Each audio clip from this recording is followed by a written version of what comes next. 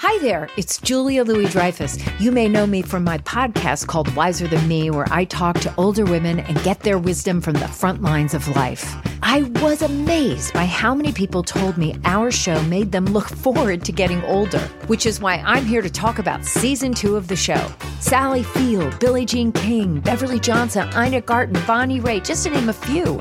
All hail old women. Wiser Than Me season 2 is out now from Lemonada Media. This is Merriam-Webster's Word of the Day podcast for Thursday, May 24th. Brought to you by the new Merriam-Webster's Advanced Learners English Dictionary, designed for students and teachers of English as a second language. Learn more at learnersdictionary.com. The word of the day for May 24th is damask, spelled D-A-M-A-S-K.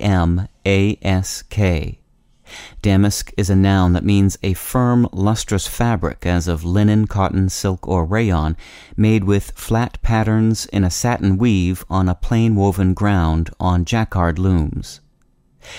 Damask also means hard, elastic steel ornamented with wavy patterns and used especially for sword blades. It also means the characteristic markings of this steel.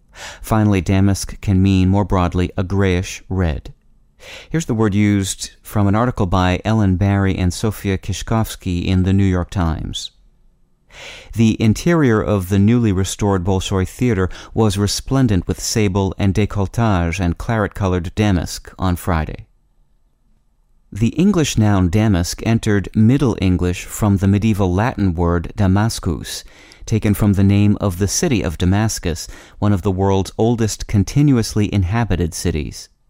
In contemporary English, damask is applied to a lustrous fabric with a satin weave design, as well as to a type of steel, also called Damascus steel, ornamented with a variegated surface and to a grayish-red color associated with the damask rose.